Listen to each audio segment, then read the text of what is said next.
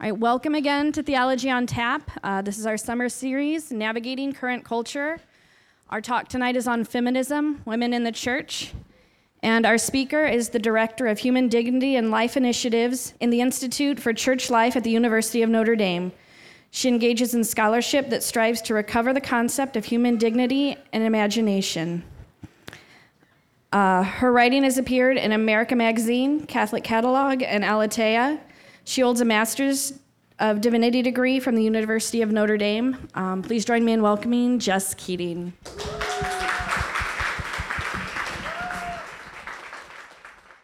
So thank you for having me tonight. It's really a pleasure to be with you. When Sean and the team first approached me with this topic, I was wondering, what do I have to contribute to a conversation about feminism in the church? Growing up, I was a bit of a tomboy. I liked to spend my days outside digging up locusts with my kindergarten boyfriend, Hunter. Yes, I still remember his name. And I wanted to be the first woman to play Major League Baseball. And sometimes I was like, why couldn't you have made me a man, God, so I could play Major League Baseball? I didn't really realize that I was terrible at playing baseball. My ability did not match my love. And in high school, I was voted class clown. I fall a lot. There are people in this room who can attest to that. By college, I was quoting Gloria Steinem. I'm not the most well-mannered person, and so when I think of feminine and feminine genius, those words have never felt like they've applied to me. So in other words, I've never felt stereotypically feminine. I've more identified with Sandra Bullock in Miss Congeniality before she gets the makeover and becomes elegant and beautiful and poised and graceful. So these things aren't really ontologically in my being. So where to start with a topic that is at once so large? There are at least 3.5 billion people in the world who are like me in some essential way, and also so very particular. There's only one me, and there's only one you ever in the world, in the history of mankind. So where can we sort of get a foothold? Well, I think to start, it's really important to clarify what the question we're asking is. Pope Francis continues to call for greater roles of leadership for women in the church, and we often come to the conversation with very particular understandings of what leadership is and what being feminine means. And so we sometimes think about leadership, I think a lot of us, I think I do this too, in terms of power and prestige and control. And that is one form of leadership that is important. That doesn't exhaust sort of the concept of leadership. So many people come to the discussion about women in the church with this idea of, I want to talk about women becoming priests and the role of the clergy. And the clergy is a really important function in the church and in the leadership of our church. But this evening, I'd really like to invite us to consider the position that most of us here inhabit, which is that of the laity, and the role of women's leadership in the laity. So you all have a handout on your table. And I'd like to start with this quote from Gaudete et Exsultate. This is Pope Francis. He says, I would stress, too, that the genius of women is seen in feminine styles of holiness, which are an essential means of reflecting God's holiness in this world. Indeed, in times when women tended to be most ignored or overlooked, the Holy Spirit raised up saints whose attractiveness produced new spiritual vigor and important reforms for the church. We can mention St. Hildegard of Bingen, St. Bridget, St. Catherine of Siena, St. Teresa of Avila, and St. Therese of Lisieux. But I think, too, of all those unknown or forgotten women who each in her own way sustained and transformed families and communities by the power of their witness. So Pope Francis here is taking up language that John Paul II first used about the feminine genius in Mulieris Dignitatem. I'd like you at your tables, this can be Icebreakers Part 2, to come up with a definition for what makes a woman, and for feminine styles of holiness. And the idea is that you will all agree on both of these questions at the end of the time I give you. So, ready and go. Okay, how did we do? Could we hear from a couple of groups how the process was? Okay, yeah, so we were talking about receptivity. We talked about Our Lady as sort of this model and archetype of woman, and so how necessarily that's associated with grace and our call to live into that. And then we talked about how woman is sort of inherently mother, whether or not she's bearing physical children. So just that reality of nurturing life. Great, thank you. And did you come to that definition in the first minute you were talking? No. Yeah, so it required, yes, probably some conversation. Yep. Others. I saw a lot of talking, which is awesome. Thank you, sister, for your willingness to share with the group. I heard a lot of but what about this? And what about that? And what about this person? And I think this was meant to be hard and not giving itself to a simple answer. But the idea is that being a woman is both an interweaving of our historical contingent cultures, our faith, and our embodiment as women. So triangulating those three things. And I think, sister, you're exactly right. Grace has to be an essential part of any Christian's understanding of what it means to be a woman in the world. So I do know a 3-year-old, however, who thinks that if you cut your hair short and you're a girl, you become a boy. So she has a very gender essentialist view based on hair. So tonight I'd like to do 3 things, 3 ways of thinking about gender in our own time. I'd like to suggest that we receive really contradictory messages. On the one hand, from sort of a more liberal feminist perspective, which does have a good to offer us. And then on the other hand, from media, which reinforces some really typical gender stereotypes. And then I'd like to, of course, turn to the church and look at her wisdom on this question of women in the church. So women in contemporary society, if you look at your handout, there is this picture of a family right there.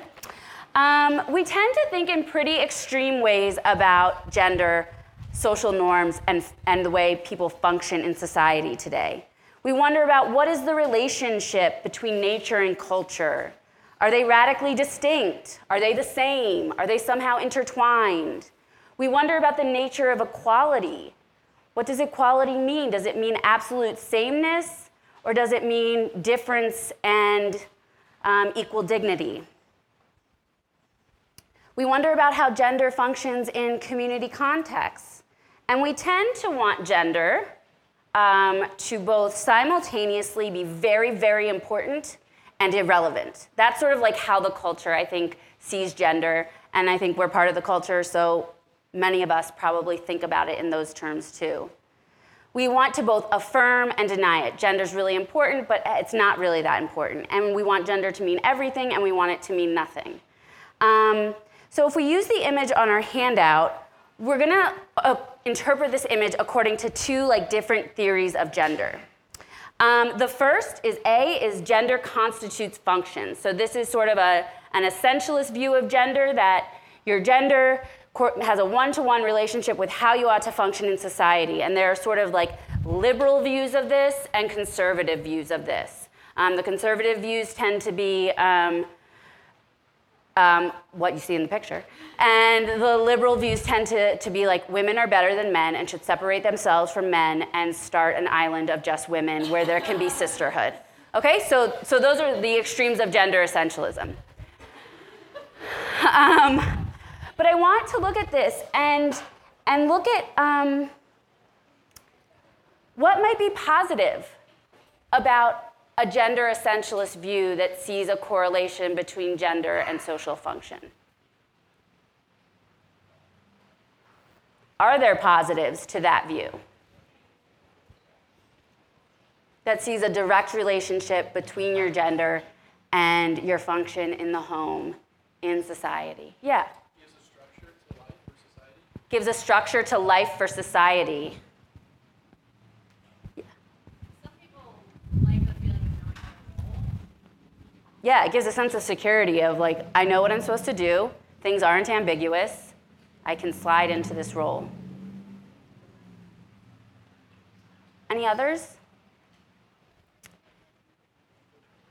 Yeah, so I think that there are actually a lot of positives to this model. It recognizes an inherent difference between men and women, that being an embodied woman and being an embodied man are two different ways of experiencing the world as a human person. It recognizes that gender exists within a community. You'll notice this community is a family community. Now we don't see an extended community, but we do see mother, father, children. We see that gender is linked to procreation, to having children. It's clear and orderly and efficient. Stephen said it gives order to society, and it does. There's an economy around the home, and it's easy to know what each person in this picture is supposed to do. You could like write a job description for the mother and father. However, this model also has drawbacks. And what might some of the drawbacks be? Yeah.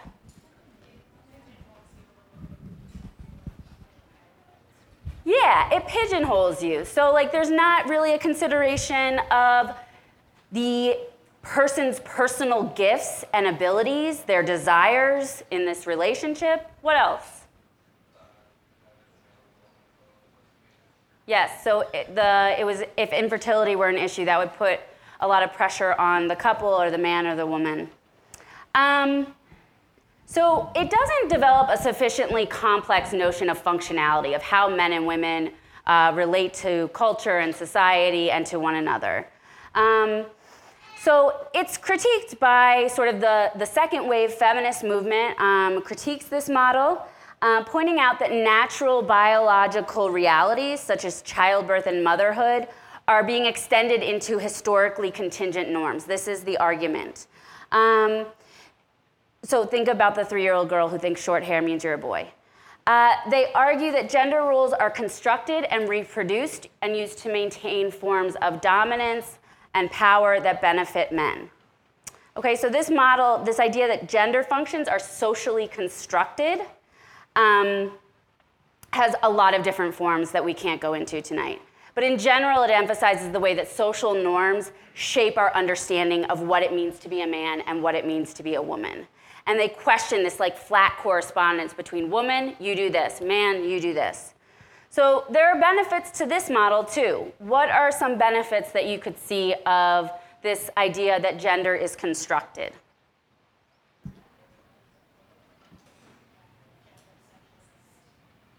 Yeah, so the answer was it allows more like back and forth movement across traditional gender roles. So if there's a woman who feels like really fulfilled in her work and a man who wants to stay home, this model allows for that kind of shifting back and forth.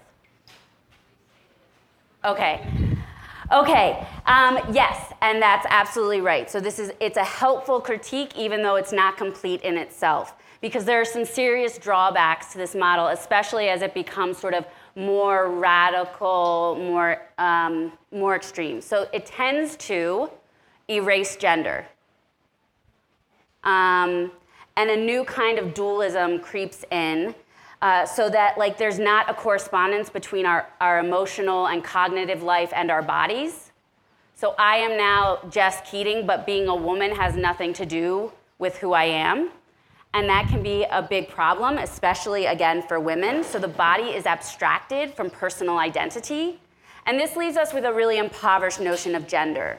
And this is one of the problems, I think, that's embedded in certain forms of liberal feminism. It has this tendency to erase gender as a meaningful category for conversation. But it also allows gender to sort of reassert itself as normative elsewhere. And this can happen in really insidious ways, especially for women. So the idea of sexual freedom that came about in the sexual revolution came in under the guise of like liberation, liberating women's bodies. They could be their true selves. They could be sexual actors in the public sphere. But we're actually finding now that women are really unhappy with this arrangement. The more sexual partners a woman has, the higher her rate of depression There doesn't seem to be that same correspondence for men. We see women wanting to marry and not being able to find husbands. So there's an inequality in the marriage market because of the availability of sex. We also see women having to maleness becomes the paradigm for entering the workforce. And what does that mean? That means like childless, controlling one's fertility. So equity comes, or this type of equity comes at a price. And so one of the things that our culture is really fighting about right now is abortion. And this is a double-edged sword because it has reinscribed gender hierarchy. Abortion does not benefit women. It benefits predominantly men, who it allows men not to take responsibility for children. It allows sex to become freer and consequence-free. It doesn't promote commitment within a relationship and within marriage. So this has been, the idea of liberal feminism is really great in some ways, but it's sort of failed to deliver on the promises for women. So I'd like to pivot now. We've looked at this image from two perspectives to a way in which media tries to sort of bring together faith and our historical culture. And the first thing we're going to do is we're going to take a look at a quote from Pope Benedict, which has nothing to do with women or men or feminism, but I think can be really, really instructive for us. So he's writing this book, Truth and Tolerance, and he makes an interesting claim about the Christian life. He says that the Christian lives in between two cultures: historical culture, our historically contingent time and place, and the culture of faith, the church. He says the Christian now lives within two cultural entities, in his historical culture and in the new one of faith, which mix and mingle in him. This existing together will never be a complete synthesis. It brings with it the need for continuing process of reconciliation and purification. Faith is not a kind of free radical looking for a cultural home. If it were, various cultures would thus, so to speak, provide faith with its cultural body. Faith would, in that case, live only through borrowed cultures. So I was looking at my book when I pulled this quote, and I had Voldemort written next to it. Because Voldemort lives through borrowed bodies, right? Professor Quirrell is inhabited by Voldemort so that he can act and try to kill Harry Potter. So above all, so this can be taken off, on and off, stripped on and off. Above all, none of these borrowed cultural forms would mean anything to anybody, to people living in any of the others. Universality would become ultimately a fiction. Thinking like this is basically Manichaean. It reduces culture to mere interchangeable embodiment and faith to dematerialize into mere spirit, ultimately lacking in reality. So I think this is helpful for our conversation, even though it on its surface it has nothing to do with it, in two ways. He's really wary of the kind of interpretation of faith that makes it into a pure idea or thought or feeling. And he wants to say that there's this constant synthesis happening both within the individual person and within the ecclesial community of integration that requires pruning and discovering of new gifts and requires discernment. I think he speaks to our present subject in two ways. There isn't a pure idea of femininity, like floating out there in the ether, waiting to come and inhabit a female body. That's a dematerialized idea of femininity. Being a woman, and being a man for that matter, is always going to be embedded in a certain time and place. That's what it means to be embodied. And within certain relationships and cultural structures. So the body isn't just an interchangeable reality. It comes with its own history. In every sphere I go to, I bring with it my history, my body, my memories, my feelings, my spazziness. So an example of this that's not gender related is like a white person cannot become a person of color just by asserting it to be the fact, because they do not share in that history and that reality of a lived experience. And we saw this sort of play out a few years ago out on the West Coast. So there's this constant synthesis going on. So we're going to turn now to look at one attempt at synthesizing culture and the culture of faith. So media, Catholic and otherwise, I think gives women and men very specific scripts about what it means to be a woman. And some messaging is very straightforward, and some messaging is more oblique. So to get us started, I want to read to you this 1929 Kellogg's All-Brand ad. And I want you to think about what is this ad trying to get you to do or think, and what are the attending like bundles of things it associates this cereal with, okay? Romance never left their home. Through the years, her husband adored her, but such devotion was easy to explain. She had those possessions which women know are priceless: sparkling eyes, lovely skin, a radiant manner, charms that health alone can give. Isn't it a pity that countless men and women who strive for such health and beauty do not realize why they are so unsuccessful? Many have constipation but don't know it. They are only aware of what are often the effects: sallow skin, dull eyes, fatigue. But constipation can be safely relieved and prevented. Thousands of women, men too, have freed themselves from bodily toxins. They've learned that their systems need roughage regularly, and they have found this necessary roughage in Kellogg's All-Brand. Okay, so what is being sold to you? Cereal. Kellogg's All-Brand is going to relieve your constipation, and it's going to make you beautiful. And there's also an idea of marriage that's embedded in this ad too, because in the early part of the 20th century, marriage is moving from a more economic, character-based encounter that's local, that's familial, to this idea of romance. And you have to keep the romance alive by eating Kellogg's All-Brand to make your husband happy. So we have shifting notions of marriage that are called upon in order to sell you this product. So I want to look at two ads that I found in Catholic media for women. And I want to think about what are the sort of oblique things that we're supposed to consume and what are the obvious things.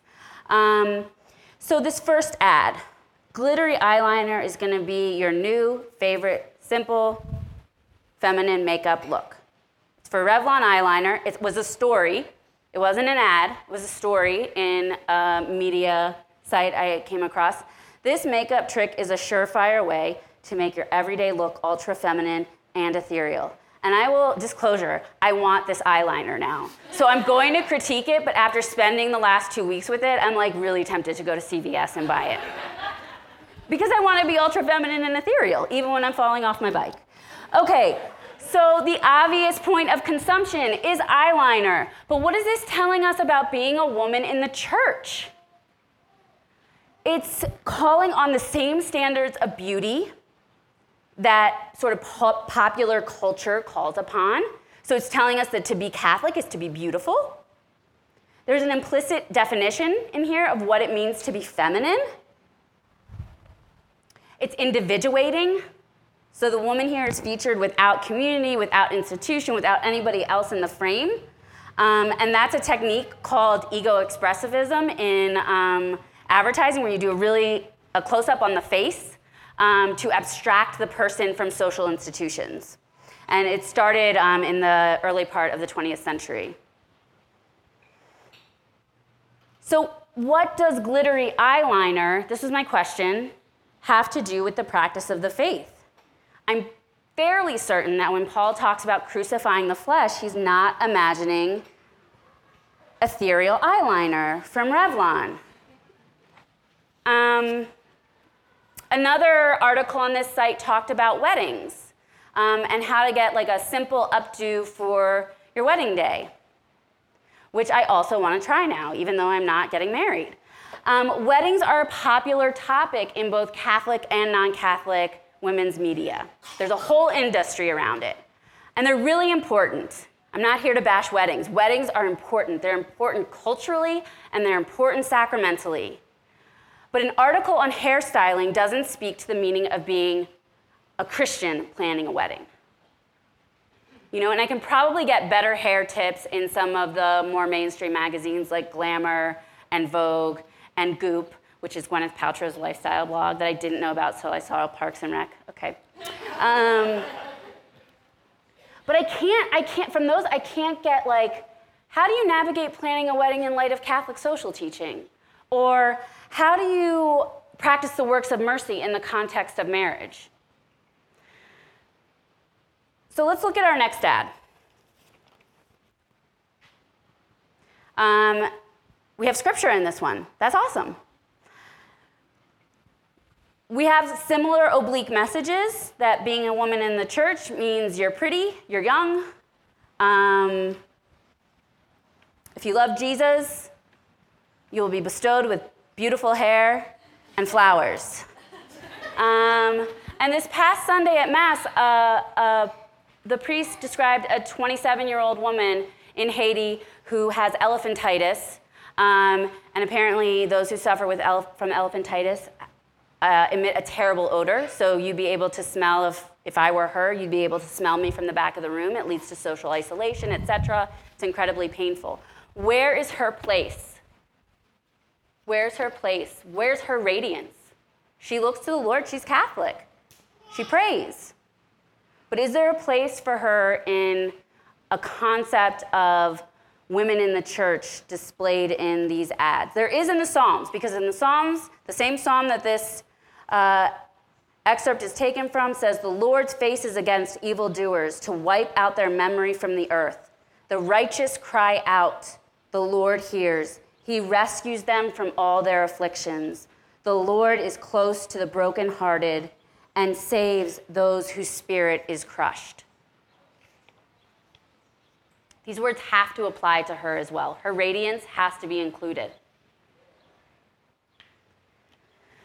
So the messages that we're getting from this really great attempt to try to synthesize our historical culture and our culture of faith are really not so different from a lot of the messages we receive on a day-to-day basis.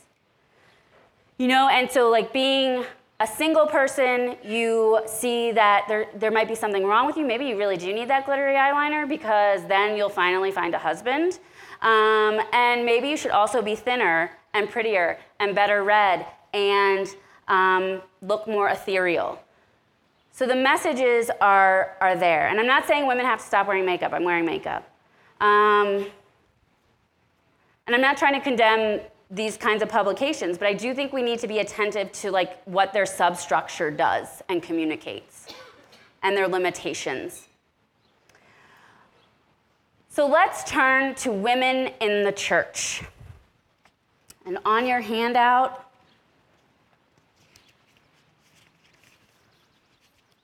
I think we have 3 places where we can start thinking really productively about this. The first is creation and resurrection. In creation, we have 2 passages from Genesis. God created mankind in his image. In the image of God, he created them. Male and female, he created them. And then from Genesis 2, the Lord God then built the rib he had taken from the man into a woman. When he brought her to the man, he said, "This one at last is bone of my bone and flesh of my flesh. This one shall be called woman, for out of man this one was taken." So in creation, we see the creation of men and women as sort of this original diversity in the human race that's ordered to sociality, to relationship, to community. We also hear that we are given to ourselves in some ways prior to us even being aware of that, by the families we grow up in, by the schools we go to, the communities we inhabit.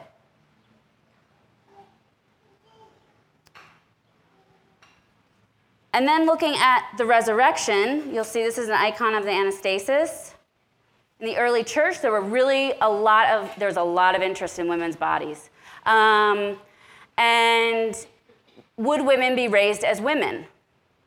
Lots of debate about this. There were those who held that because women were inferior to men, they would be raised as men, or that there would be a genderless resurrection of the body. St. Augustine, you'll see that Adam and Eve are being pulled out of the grave as Adam and Eve, male and female, as they were created.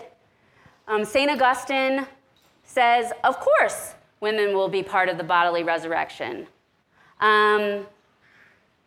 He offers these words, and there's an extended passage where he links the resurrection of the body to the sacramentality of the church. So he says, some people suppose that women will not keep their sex in the resurrection, but they say they will rise again as men. For my part, I feel that theirs is the more sensible opinion, who have no doubt that there will be both sexes in the resurrection. So for Augustine, embodied gender difference has both natural meaning and sacramental meaning, because the woman taken from the rib is the church being taken from the side of Christ who hangs on the cross. Another really good place to start is women in the scripture. I TA'd for a class in Foundations of Theology once and encountered a young woman who's like, the Bible is patriarchal. Well, yeah, in some cases there are some terrible things written about lots of people. But women act in the Bible, and they act a lot and in different spheres. Neither scripture nor tradition speaks univocally about women, and I actually think this is a gift. In the Bible, we encounter a diverse group of women whose historical situations move the story of salvation forward. They are not passive onlookers. They lead the people of God, not as men, but as women. And so one great example is Sarah, Abraham's wife. She casts Hagar and her son Ishmael out. Abraham really actually doesn't want to do this at all, but Sarah has total control over the domestic sphere. This is her area. And God tells Abraham to obey your wife. Do whatever she asks of you. This is her sphere of influence.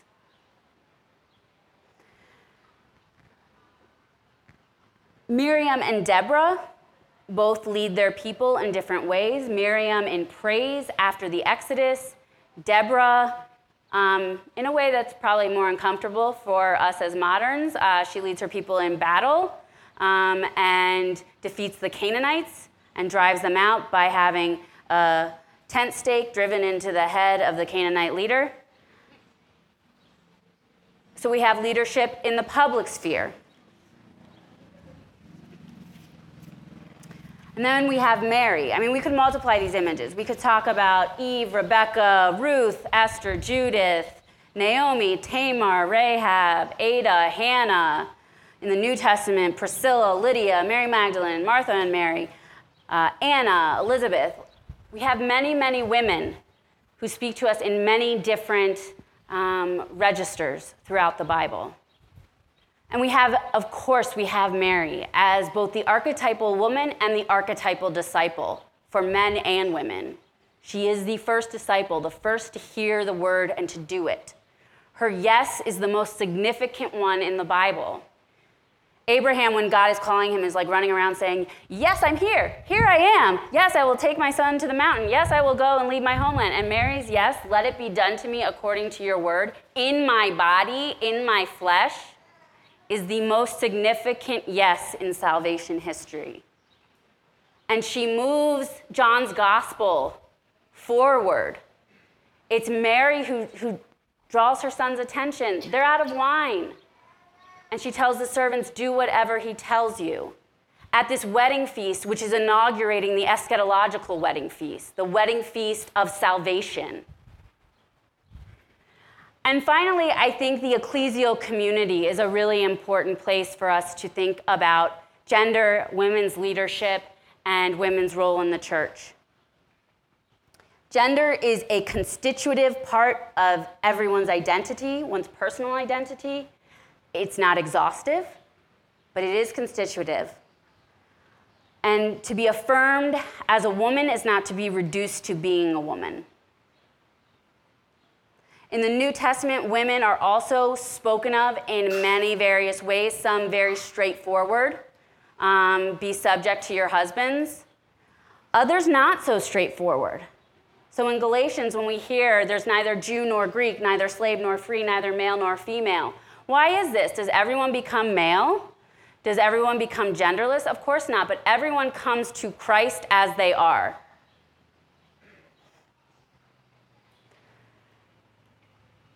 And the whole system of paterfamilias that's set up in the New Testament, where the male is the head of the household, gets reordered under Christ. So now we have a hierarchy of service. So the one who leads the house is the one who is to serve. We have women acting as leaders, as prophets. And we see that gender is related to their function in the community, but it is not equivalent. So there's a larger matrix in the Pauline community, for sure, of the gifts of the Spirit and the needs of communal life. And I think some of our greatest resources for thinking about women in the church are the saints. Because here we see men and women who are synthesizing. They're doing this synthesis between the culture of faith and the culture of their historical time.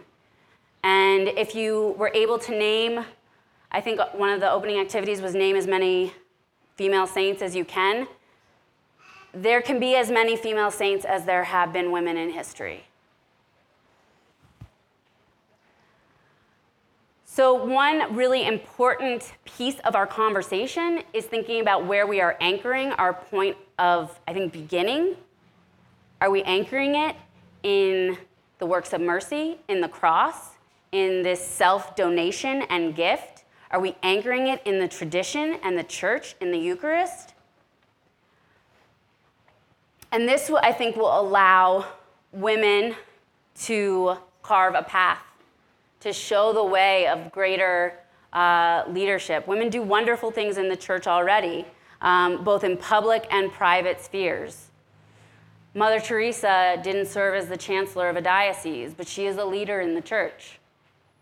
And we have women who are chancellors in dioceses, who are trusted resources for the men and women of faith. So I think we'll close here with this quote from Benedict, who says, "I believe that women themselves, with their energy and their strength, with their superiority, with what I'd call their spiritual power, will know how to make their own space. And we will have to try and listen to God so as not to stand in their way." I just know we were on the first question for a really long time, and for my husband and I, we have 3 daughters and a son. But for our daughters, one is 8 years old now and is really interested in what she sees in the media, and already wanting to try immodest clothing and all that kind of stuff. And I think that that's a huge deficiency that we have with our really young people. I think that they start to form their idea of feminism really, really, really young, and they look to the older generation for what to do, and then suddenly they're 13 and 15 years old, and then they have hormones too, and then they only have what they built on as 8-year-olds to create their image. And so I'm wondering, what do we do for our very youngest girls to help them through that? So this would be a great question for other mothers. I'm happy to take a stab at it, but does anyone have experience doing this with their daughters? Or how your mothers did it with you? So my mom just didn't let me do anything I wanted to do. And things have turned out mostly okay. So I think you're touching upon a really important cultural trend is that, so I'm an academic, so there's a book I like called The Disappearance of Childhood, and it's about how children are entering adult life earlier and earlier, and adults are actually not becoming full adults anymore. And so I see this with my sister and her niece. She has to make explicit decisions that her 2-year-old is not going to wear certain clothing because it's adult clothing made for 2-year-olds, and why do you need that? So I think some of it is decision making in the home, but I also realize how hard that is. My sister doesn't let her children have phones, and she has a 10-year-old, and she is, she's constantly getting, Mom, why can't I? Mom, why can't I? Mom, why can't I? And everybody else around her doesn't support that. I do think creating networks of mothers. So here's one thing I heard from a mother in our community. She met with her other mothers in her son's friend group, and they all decided that this was the policy on video games. So that when they went to birthday parties, they had a half hour of video games, and that was it. And everyone enforced it. So I think finding networks of mothers and parents who you can have those conversations with about shared values and cultivating that kind of community is essential, because doing it alone is exhausting. Hello. Hi. Do you have a short answer to the question that a more secular person might ask, that aren't women in the church marginalized, or the typical question that people might ask? I don't really have a short answer to that. But that's sort of, okay, so in my family, we're Lutheran and Catholic. Well, I'm Catholic. My family has Lutheran people in it. And, I do get questions about, why this in Catholic teaching, and why that, and why do you not like women? And so I think that, again, the way we're defining what leadership is can be challenged. What is leadership in the church, and where can and should women ought to have more of a voice in almost every sphere of church life? We should have more of a presence and a voice. I wanted to be the first female cardinal. You can see I like being the first breaking through barriers things. The first female cardinal, because technically a woman can be a cardinal, according to canon law. And then I was like, oh, being a cardinal means you're an administrator. And I was like, no, I don't want to do that. So I think asking those questions about what do you define as a leadership position for that person you're in conversation with, and then helping with my family.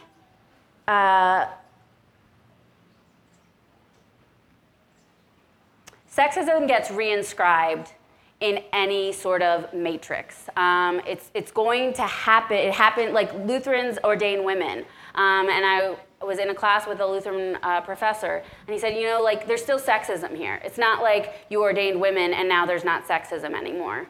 And so I think that what we really need to be thinking about is how can we heal the relationship between men and women and come to a fuller understanding of the human person and what true leadership is and what our relationship to one another is, both as women to women and women with men. And I don't have a short answer. Sorry, that's not a short answer.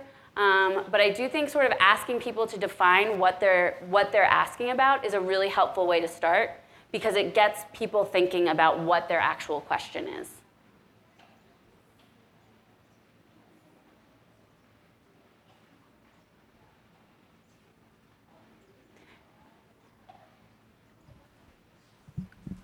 In your talk, I don't think you ever answered the question that you asked all of us to answer. What makes a woman, and what are feminine styles of holiness? Yeah, I sure didn't.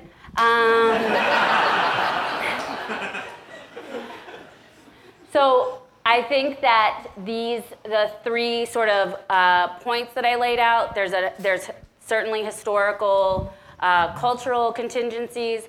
There is like a woman has different biological and hormonal functions than men. I think that has to be an essential part of what makes a woman a woman. It's not the only thing that makes a woman, but it is sort of the building block. A woman can carry life, a man cannot. Like, that is not biologically possible. So I think that that is an important starting place that often gets sort of effaced in our conversations about gender. Feminine styles of holiness could be as many, there are as many as there are women who are saints. Because any woman who is striving for holiness is living a feminine style of holiness. So that's sort of where you have the communion of saints, you have us striving to be saints, to be like Mary, whether we're men or women, in listening to the word and responding. So wherever you see a female saint, you see a feminine style of holiness. Okay. Thanks for your talk, Jess. Another question from your sheet, can a Catholic be a feminist? Can you speak your experience of that question, and what from feminism would you say, let's really keep this, and what are the things that we need to rethink and be cautious of? Yeah, so if you asked me in college, can a Catholic be a feminist? I'd be like, no.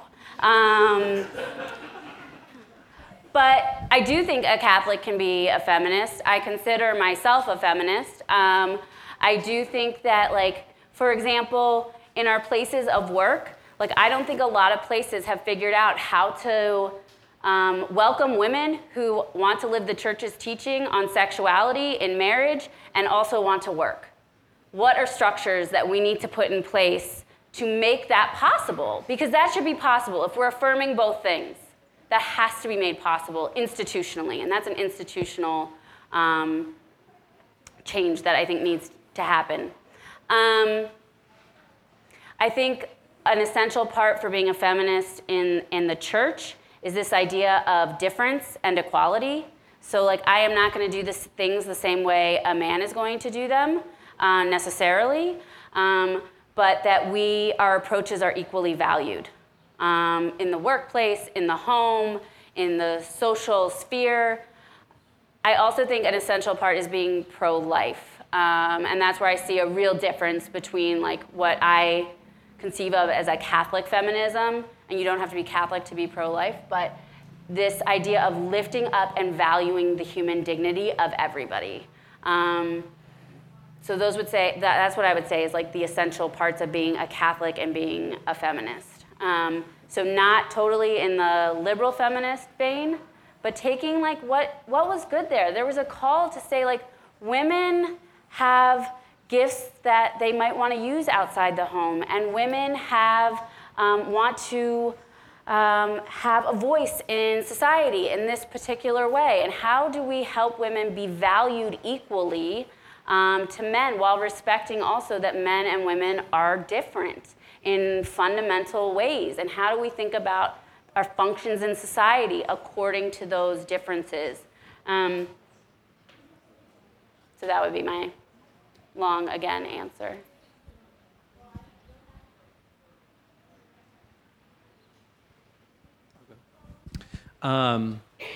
You spoke to the number of saints and forms of feminism that exist out there. Just personally, who are a couple saints outside the Blessed Mother, of course, who you look to for feminine virtue? So I put them on the sheet, the ones I really like. I mean, I like a lot more than this, but so I thought it was sort of essential to show, like, women like this idea of community. Because none of us is saints, sort of like in our individuated, apart from society, autonomous selves. So Mother Teresa, I think, for many women is sort of this icon of service to the poorest of the poor, that nurturing care that attends to those who are on the margins and who are the weakest, that the Holy Father keeps calling us to the margins. Dorothy Day, she's not a saint in the church, but she is venerable. Servant of God. She's servant of God. And I think she embodies, like, for American women, like the real opportunity and challenge and struggle of being a saint in sort of modern America. I know that she lived in the 20s, 30s, 40s, 50s. But she wasn't afraid to speak out against things that she saw as injustices. And she also loved the church. She started every day with Mass. She said the Mass is the work of the day. And she cared for the poor in the community of the Catholic worker. Joan of Arc, just because she's like the Deborah of her own time. She's doing something that is like very, quote unquote, gender non-conforming. And this is what she's called to. And she's doing it as a woman in the church and for the church. And then Mary Magdalene, who I think an essential thing for me to always remember is that our lives are meant to point to the Eucharist and are meant to point to the cross of Christ and the love poured out there. There are lots of other women who I think are fantastic. I love Rose of Lima.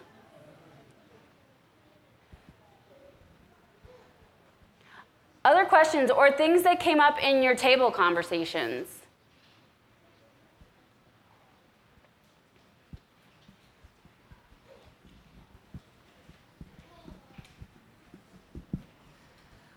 Thank you for sharing, by the way. It was great hearing from you.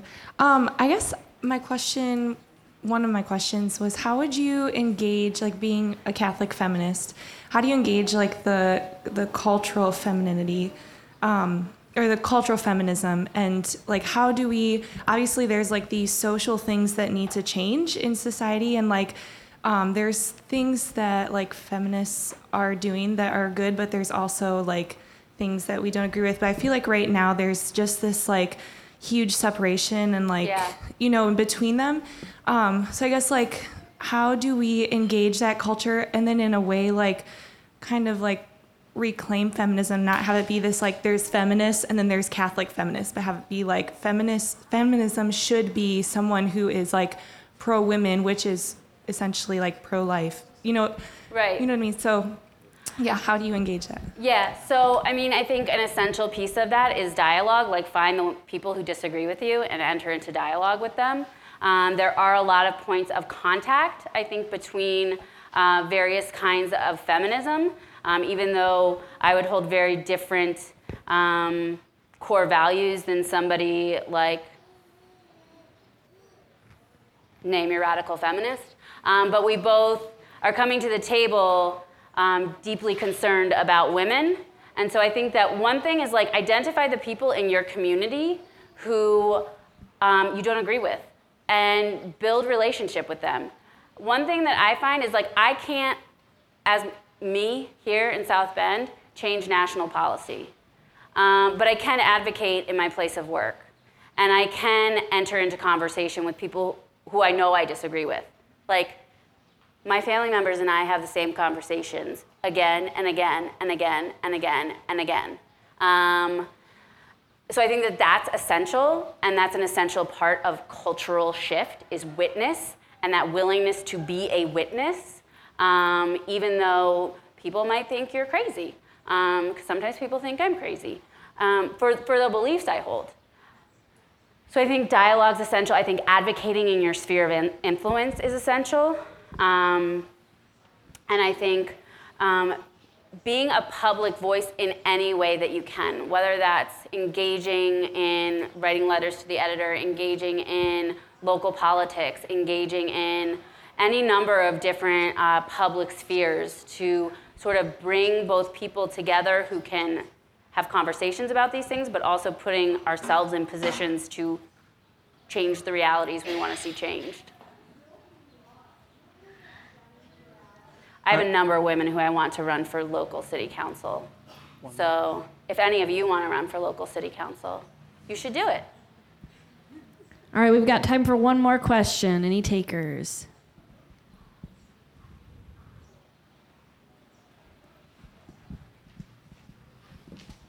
Hello. So I'm wondering, given that even within the church there's plenty of just pain given how things have been lived out, and various types of leadership that, haven't been lived out, kind of all the pain that comes from the imperfection in how we attend to gender. How do we kind of affirm that pain and pay attention to it, but also not lose sight of the theology around gender and of the intelligence of 2,000 years of the church kind of trying to live out this vocation?